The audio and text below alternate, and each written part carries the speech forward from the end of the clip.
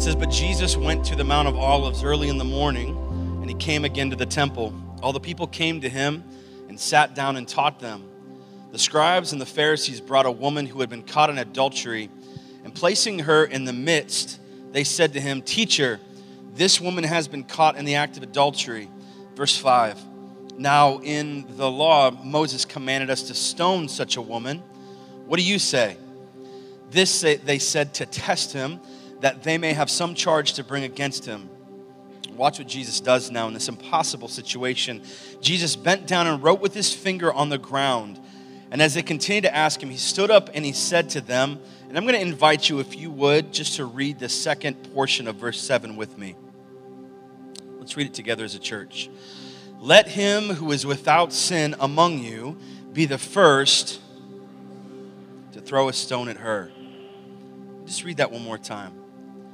Let him who is without sin among you be the first to throw a stone at her.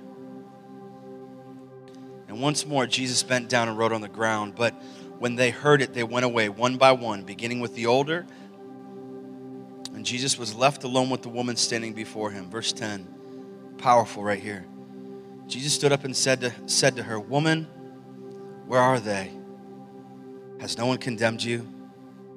Look at her response. And she said, No one, Lord. No one. And Jesus said, Neither do I condemn you. Go. And from now on, sin no more. Let's pray. Father, your word is spectacular. It is powerful. It is living and active and moving today. We declare that you are God. There is no one like you. There is none above you nor beside you. You rule and reign. Your son Jesus is how we have access to you, Father. He came to this world. He died. He rose again to conquer death and to forgive us our sins. When we follow after Jesus, we are filled with your Spirit, who illuminates Scripture to us and helps us in our challenge of this world. And Father, we are your church. We are your ecclesia, the gathered ones who come to make much of Jesus Christ and his word. We lift him up so that he may draw all men to himself. We are your body. You are the head. We are the hands and feet of the body of Christ. Fill us today, move today, work today, save us today. In Jesus' name, we all said together with power. We all said, Amen. Amen, amen. Thank you, Dylan. Good morning, church. Good morning. Good to see you all today. I'm going to be honest, we got a lot of work to do. Let's just get into it. Can we welcome our online family who's here with us today? Let's make them feel welcome. Good to have you today. Always a blessing. So chapter 8 is a continuation of chapter 7 in this Seek the Glory series. I'm excited about it, but I got to let you know, chapter 8 is a powerhouse, man. And it starts out with one of the most famous passages or interactions that we probably know about with Jesus. It's Jesus and this adulterous woman and his interaction with her. And there's really three, apart from Christ, there's three main characters. We have the adulterous woman, we have the Pharisees, and then we also have the scribes. Now this is really interesting. Scribes aren't really mentioned interacting with Christ in the New Testament that much. Their predominant role was to write things down. They were the writers of the law. Not writing new law, but writing down the law from text to manuscript for people to have. The Pharisees, really the enforcers of the law. And then we have this woman who's caught in adultery. And this kind of sets the context a little bit. A little other couple quick things. Man, this is so good. I'm so excited about this. We got to catch up in context. This is really day 9, if you will, okay? And what I mean by that is this. The Feast of Tabernacle, Feast of Booths, the Sukkot, had just ended on day 8. Remember we talked about that? So the day before, this massive festival took place. It ended. 1 million plus Jewish people invaded. It's like the Woodstock for Jews, right? They invaded Jerusalem, and now we're left with the next day. So they've been camping out all week. Clearly something had taken place with this woman, another man. We're not exactly sure, but very explicit in nature. And we see Jesus heading up into the mountain and coming back into town. Jesus had just the day before made bold claims. He said, I am the water. I am the water you want to drink of. And he says, anyone who thirsts, come to me, and out of you will come rivers of life, right? He says, whoever believes in me, as the scriptures have said, out of his heart will flow rivers of living water. Jesus, in an all-out declaration, is saying, I am God. Now keep in mind, the response of the Pharisees is they want him dead. That evening, there's some arresting officers that come back to the Pharisees, and the Pharisees are like, did you bring Jesus? And they're like, no, we didn't bring Jesus. Did you hear what this guy's saying? It's crazy. It's amazing. And the Pharisees are very angry because they wanted Jesus. They wanted to bring him in, and they didn't get him. So what they did was they set up a situation. In fact, if you're taking notes this morning, this is the first thing I want you to write down. Write this. Number one, it's a setup. Turn to your neighbor right now and just say, it's a setup. It's exactly what it is. It's a setup. They said they might have even set up this woman, right? But we know that they were setting up Jesus. And I got to kind of give you a little bit of history here, a little bit of cultural understanding, a little context as we call it. They got Jesus in a situation that we would call today entrapment. Jesus was in trouble either way. And I mean by that by this. Woman caught in adultery, brought before Jesus, okay? He's got two options. They're saying the law says that we need to stone her. And they're right. By law, they should have killed this woman. We're wrong in that fact. In fact, the law stated that you are not to commit adultery. That goes all the way back to the 10 Commandments, the foundation really of this Jewish law-based system, right? And so they're hearkening back to that, and then a judgment by Moses made based off the 10 Commandments. You with me so far? Yes? Okay. The law stated that someone should be stoned. Not only her, but also the man that she was involved with. They were to be stoned. And so they said to Jesus, okay, what do you say, Jesus? The law says we should stone her. Now, if Jesus breaks that and says, no, let her go, he has broken the law of God. Get that? On the other side, if he says, yeah, you're right, go ahead and stone her, massive cultural implications. Here's what you got to know. Israel, the Jews, okay, they were living in their society, but you got to understand, it was like a bubble within an overarching Roman bubble. So Rome was the controlling power, even over the Jews. Now, they allowed Jews to have some very cultural rules. They allowed them to make decisions and have festivals and judgments and whatnot. But capital punishment was not one of those things that Jews were allowed to execute on their own apart from Rome. Think about it this way. When the Jews arrested Jesus, who did they have to take Jesus to in order to get him crucified?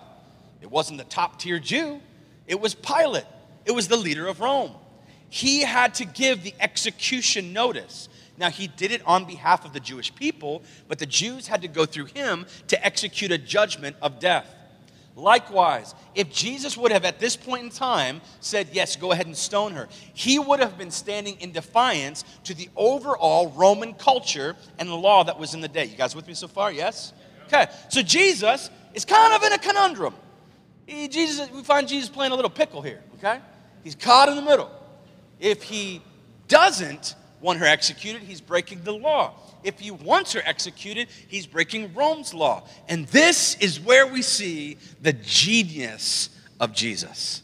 I love this so much. This is so good. Watch what he does. Look at this. He does this in verse 7, verse 6. They said this to test him. Clearly, it's a setup. That they might have some charge to bring against him. Jesus bent down and wrote with his finger on the ground. They continued to ask him, and Jesus stood up and said, let him who is without sin among you be the first to throw a stone at her. Big question, and it's usually the question that kind of really is the foundation to a teaching like this, although it's not the deepest thing in this text. We often miss it because we go to this space. What was Jesus writing? We don't know. A lot of theologians would say, well, Jesus was writing the sins down of the people standing around. I would agree. That makes sense. I mean, just textually here, we see the older men leaving, dropping the rocks and leaving first, and the younger men. We believe that most likely Jesus is writing down the secret sins of these men who want to kill this woman. Hey, if you have sin, if you don't have sin, throw a rock. Well, everybody's like, well, I got sin. Jesus is like, yeah, you do. Here they are. And he starts writing them down, right? By the way, I would have dropped that rock so fast and be like, you know what, you do you. I'm out of here. You know what I mean? We all would have. I've heard this statement like secret sin on earth is open scandal in heaven. There is nothing secret to the eyes of God. Jesus, being God, understood that. Starts writing these things down. Now, don't miss this, because this is not the main understanding of this text. The main understanding of this text is not how Jesus told them, he who is without sin, cast the first stone. We fall for that. We settle for that. But you have to understand, this is not the main thrust or understanding or teaching of this text. It's something much greater that we often miss. And it's something much more powerful that we often miss, okay? It's the fact that Jesus didn't come to abolish the law, but rather he came to fulfill it. We miss that in this text. But it is so beautifully seen here in this interaction. In fact, in Mark chapter 5, Jesus says this. He says, I didn't come to abolish the law, but I came to fulfill the law. Do not think that I have come to abolish the law. I have come not to abolish, but rather to fulfill them. What law is Jesus speaking of? He's speaking of Old Testament law. Predominantly, he's even speaking about the Ten Commandments and other laws that came. But understand the Ten Commandments were the foundation for the law that the Jewish nation functioned from. We all in agreement with that? Yes? This is important now. My question for you is this, okay? Who wrote that law? Who was it that wrote the Ten Commandments? In fact, we know it was written twice, right? Because Moses gets the law from God, comes down, people are partying, like living like it's 1969, doing the stuff, you know what I'm talking about? Bronze, they're dancing around. Moses comes down, he's got the Ten Commandments. Remember this story? He gets so mad. His brother Aaron was in charge. He's like, Aaron, what are you? And he takes the commandments, and what does he do? He throws them down and breaks them. He's like, I'm so mad at you. And then then he realizes what he's done. He's like, man, I got to go up the mountain again. And he goes back up the mountain. God writes these 10 commandments down again. He brings them down, and he shares them. My question is, who wrote those commandments? Was it Moses? No. It was the hand of God.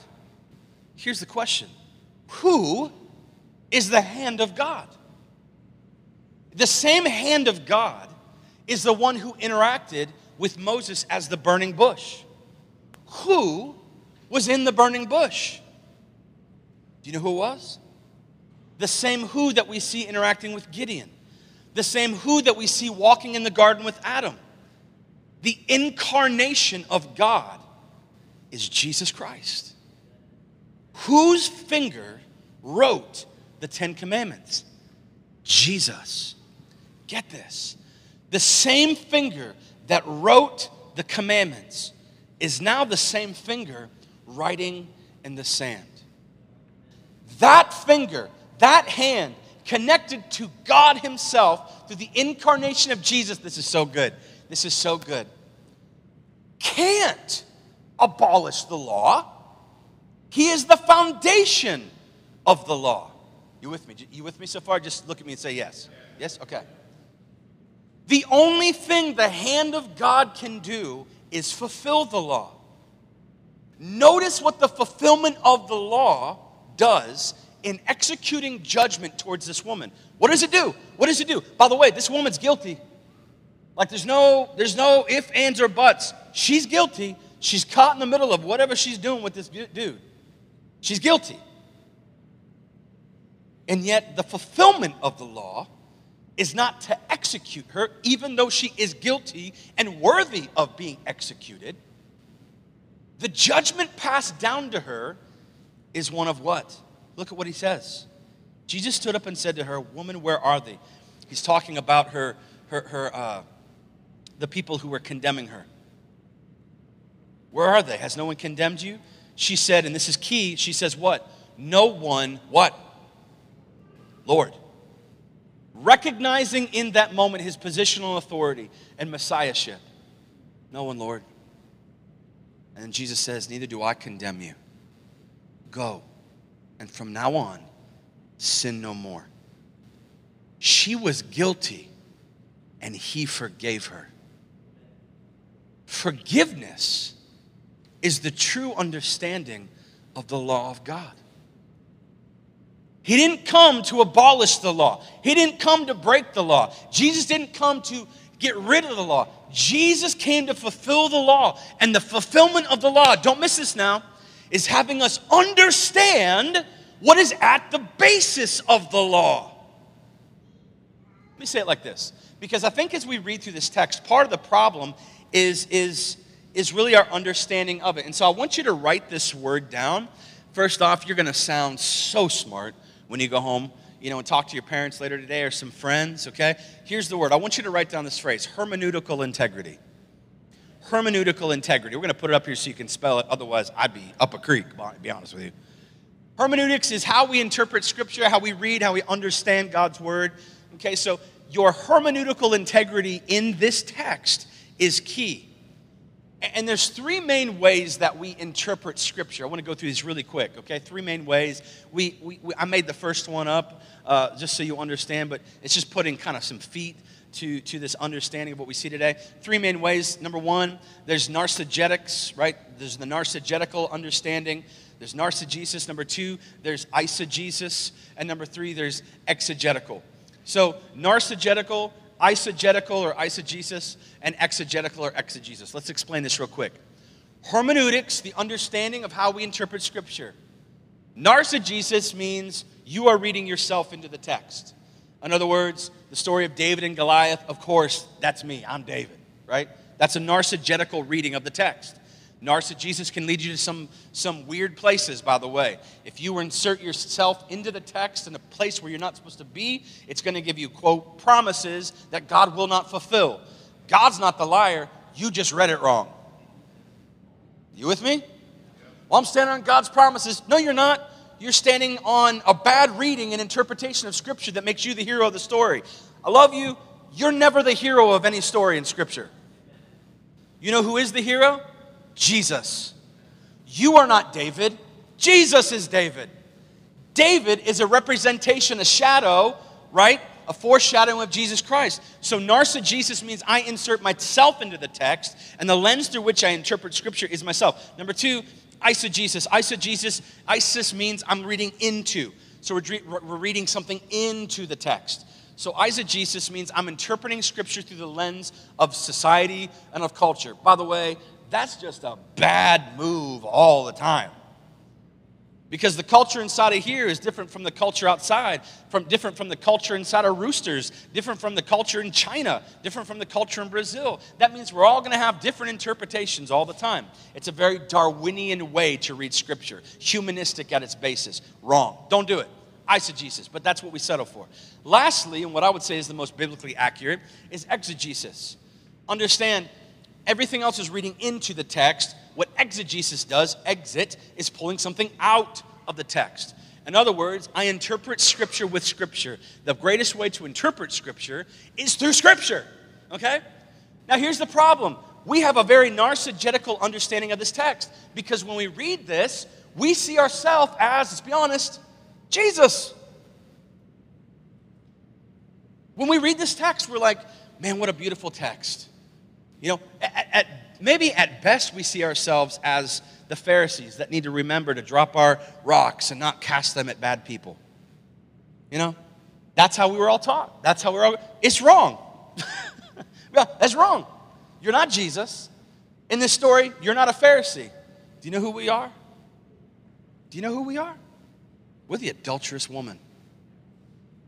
In this text, the deeper teaching, the better understanding is that we each and every one of us, we are the adulterous woman. And you're like, I've never committed adultery. No, but you are found guilty. Without excuse. Each and every one of us. In fact, Scripture says this in Mark chapter 7. For from within, biggest words in this passage. For from within, read these next four words with me. Out of the heart of man come evil thoughts, sexual immorality, theft, murder, adultery, coveting, wickedness, deceit, sensuality, envy, slander, pride, foolishness. All these evil things come from where? Within. And they defile. That word defile there is the same word as to spoil. The author is referring to a piece of fruit that has gone rancid and is putrid and disgusting. The sin inside, the sin in your heart and my heart, the evil, another word to use is depravity. The depravity inside of all of us, from within us, ruins us, spoils us, makes us rancid. Last night I had a late night gas station run for my wife. I had to run down and grab some stuff for myself and her, right? And as I was there, I was behind some people who, to be honest with you, I don't know that they had showered for a while, okay? And the smell emanating off of them was such that I had to take a step back.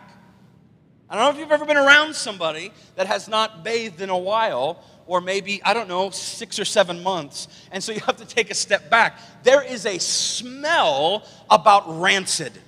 There is a smell from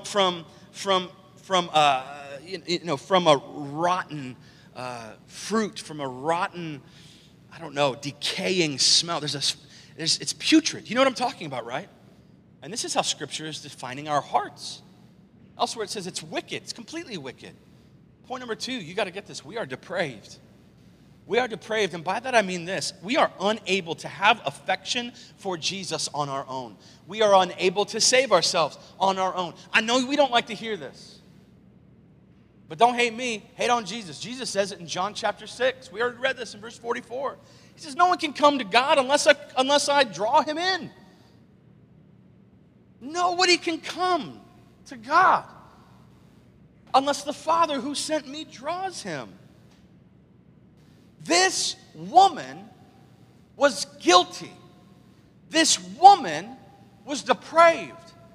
This woman was deserving of death. Understand, you and I are this woman in this text.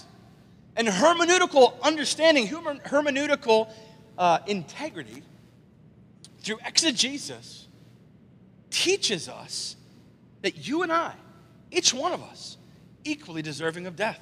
Are you with me so far? Yes? Each one of us, equally deserving of death. And so we have a great equity in how Jesus handles this interaction with this woman. Each one of us, we have great equity in how Jesus handles. And Jesus just forgives her. Jesus just lets her go. And this brings about one of the greatest themes in Scripture that is often missed. And yet it is one of the greatest themes in all of Scripture. And it's a question. From Adam to David to Peter to Paul to you to me. Here's the question. How does God harmonize justice with mercy? How does he do it? How does a perfect God harmonize justice with mercy without compromising either? I mean, if God was just, this woman should have been executed. But if God was merciful, she should have gone free. And so we have to ask this question, is God just? Yes, indeed. God must be just in order for him to be God. But is God merciful? Yes, indeed. He must be merciful in order to be God. So the question is, how does God harmonize justice with mercy? Let me give you an example. One day, each one of us will stand before God, and none of us will be able to stand before God and make the claim that we are good. Now, I love you, but you got to understand, you're not good. I'm not good. We just read Scripture telling us that inside of us, we are defiled. What comes out of us defiles us, spoils us. We smell, we're putrid, literally, before God. That's rancid, and that comes from within. Not culture, not society, not the world, but our own heart. Evil, the source of all wickedness. You guys with me? Yes? That was a little bit softer, yes, but are you still with me? Yes? Yes, okay. No one's going to be able to stand before God and say, I was a good person. God would say, no, you weren't. I tried. That wasn't enough. You don't need to try. You need it to be perfect. And so what you got to understand is what our government doesn't give is mercy. What our social media platforms don't give is mercy. What a professor on an exam in college doesn't give is mercy. What a boss in a quarterly review doesn't give is mercy. We tend not to give mercy to one another. Here's the good news. Our God gives mercy. And the way that God harmonizes justice and mercy is through the man, Christ Jesus. Do not miss this. This is the meaning of this passage.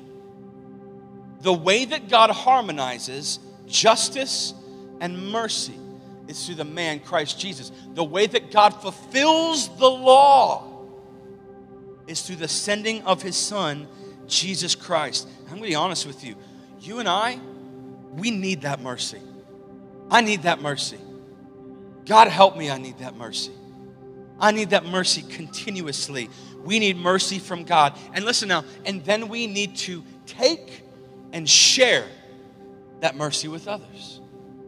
We don't live in a merciful society. We live in a society that is destroying itself. We live in a society that doesn't know how to forgive one another. This world is sorely lacking in mercy. This is not a grace-based, but rather a law-based society where people are hurting, destroying, and not encouraging. Listen, I want you to understand this. If you want mercy, the place to find it is in the man, Jesus Christ. And in my opinion, Romans 5:8 is the greatest demonstration of this. In fact, Romans 5:8, it says this. It shows this harmonization of justice and mercy perfectly. Don't miss this. Watch this now. It says, but God shows his love. Other translations say, demonstrates his love. By the way, demonstration of love is the understanding of love. Love is not a feeling. Okay? I know I was 13 once. I understand what love feels like. But then you get married and you realize, man, love is not a feeling. The demonstration of love is the true understanding of love. Now, the action of love creates the byproduct of the feeling of love. But the action, the demonstration of love is what love is. So God purely loves us. How do we know? He demonstrated it. How did he demonstrate it? Not demonstrated it. How does he demonstrate it? Look at what it says. He demonstrates his love for us in that while we were still sinners, Christ died for us. How did Jesus fulfill the law to this woman? He demonstrated his love and forgave her even though she was guilty. How does God demonstrate his love for us? He came and died for us even though we are guilty. How does he harmonize justice and mercy? He makes a way even though we are undeserving. Even though from inside my heart there is envy, there is covetousness, there is adultery, there's a liar, there's a sinner. God says, even apart from that, I'm going to make a way through my son, Jesus Christ. And you know what we're to do with that? Secondarily, we should drop our stones. We should drop out of our hands these rocks for those that we withhold mercy from. How dare we withhold mercy? How dare we withhold mercy? How dare we withhold forgiveness for those who have wronged us based on the forgiveness we've been demonstrated? Matthew chapter 6, Jesus says this, for if you forgive others their trespasses, your heavenly Father will also forgive you. Verse 15, he says this, but if you do not forgive others their trespasses, neither will your Father forgive your trespasses. We are to forgive as Christ forgave. Show mercy as Christ gave mercy. Are you deserving of it? No, not at all. You're guilty. So am I. But the good news of Jesus Christ is that he stands in the gap for us, makes us holy before God. And I get it, oftentimes we don't forgive others because we confuse forgiveness with trust. Can I just fast say this? Just really quickly? Don't confuse forgiveness with trust. Like if you hurt my family, I'll forgive you, but I don't trust you. And that's okay. Forgiveness can be given in a moment. Trust takes years to build. You hear me? Don't withhold forgiveness, as Christ will not withhold forgiveness based on what you've done. Jesus Christ in this moment loves the sinner and hates the sin. And he hates the sin so much that he dies for the sinner to take the sin. You and I, we do the opposite. We love the sin and hate the sinner. I mean, there's a whole nother sermon altogether, but we do. We blast sinners on Facebook. We talk bad about sinners behind their back. And then we indulge in all types of sin. We love sin. We love it. It's not that we tolerate it. We laugh at it. We indulge in it. We play in it. We embrace it. Jesus hated that sin, but he loved the sinners. You and I are this woman. Don't misunderstand. Jesus is the one harmonizing justice and mercy. Let's just pray together. I want to give you a moment to reflect on this. Because for some of us, we haven't come to Jesus because we haven't thought that we were worthy of that mercy. We thought we had to make things right. We thought we had to get things straight. Listen, my friend, you don't make things straight to come to Jesus. You come to Jesus and he makes things straight for you. You don't get all your ducks in a row, then come to Christ. Jesus is the one who gets all those ducks in a row. You don't clean yourself up to come to Jesus. You come to Jesus and he cleans you up. He makes you new. You are a new creation, ex nihilo, out of nothing. He makes you brand new. He raises you from the grave. You can't do that to yourself. You can't do that for yourself. And he's not breaking the law to do it. He's fulfilling the law. Because at the basis of the law is a merciful God who sent his son to die for you. You want to get rid of that guilt? You want to get rid of that shame? You want to be washed? Then it's Jesus Christ. Your only option. With your eyes closed, your heads bowed. Would you pray with me today? Would you come to Jesus today? Scripture says today is the day of your salvation. And for some of you, I believe that it is. If you are willing to follow this Jesus, willing to pick up your cross and follow after him, willing to lay down your needs, your wants, your desires, your must-haves, and say, I'm going to give those over to you, God. I believe that Jesus was the Son of God sent to this earth, died for me, rose again, to forgive me of my sins and make a home in heaven, then today is your day. Pray with me today. Take those first steps in giving your life to Christ. Just in your own heart, just pray. Just, Jesus, I believe that you are the Son of God, that you died for me, that you rose again. I believe that you have the power to forgive me and save me. Save me.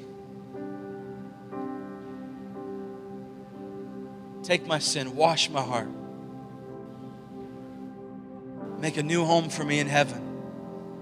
I give you my life. You will be my king and I will follow you. Save me. In Jesus' name. With your eyes closed, your heads bowed, no one looking around. Maybe you're here online. Maybe you're here in person. Maybe you're listening in years from now. It doesn't matter. If you prayed through that prayer and you meant those words, I'm going to ask you to do something bold. When I count to 3, if you're online, and you prayed that prayer, would you just give us some hand emojis online? If you're here in person, when I count to 3, I want you to lift up your hand with all boldness. So I prayed that prayer and I meant that. I'm not going to call you out. I'm not going to embarrass you. Be bold. You ready? 1, I prayed that prayer. I meant it. I'm giving my life to Jesus today. I'm guilty in need of a Savior. You prayed that. You meant that. Raise your hand. Ready? 1, 2, 3. Right now. Lift up your hand. Yes, sir. Yes, ma'am. Yes, ma'am. Yes. I see you in the back. Yeah. God, thank you for how you continue to work and move through your word, through your church, through your people. Thank you for being the harmonization of justice and mercy, the realization of God's love for us found in the man Christ Jesus. We would be lost without you, damned without you. But because of you, Jesus, we're saved. we're forgiven, we're known, we're loved. It's in your name we pray. In Jesus' name we pray.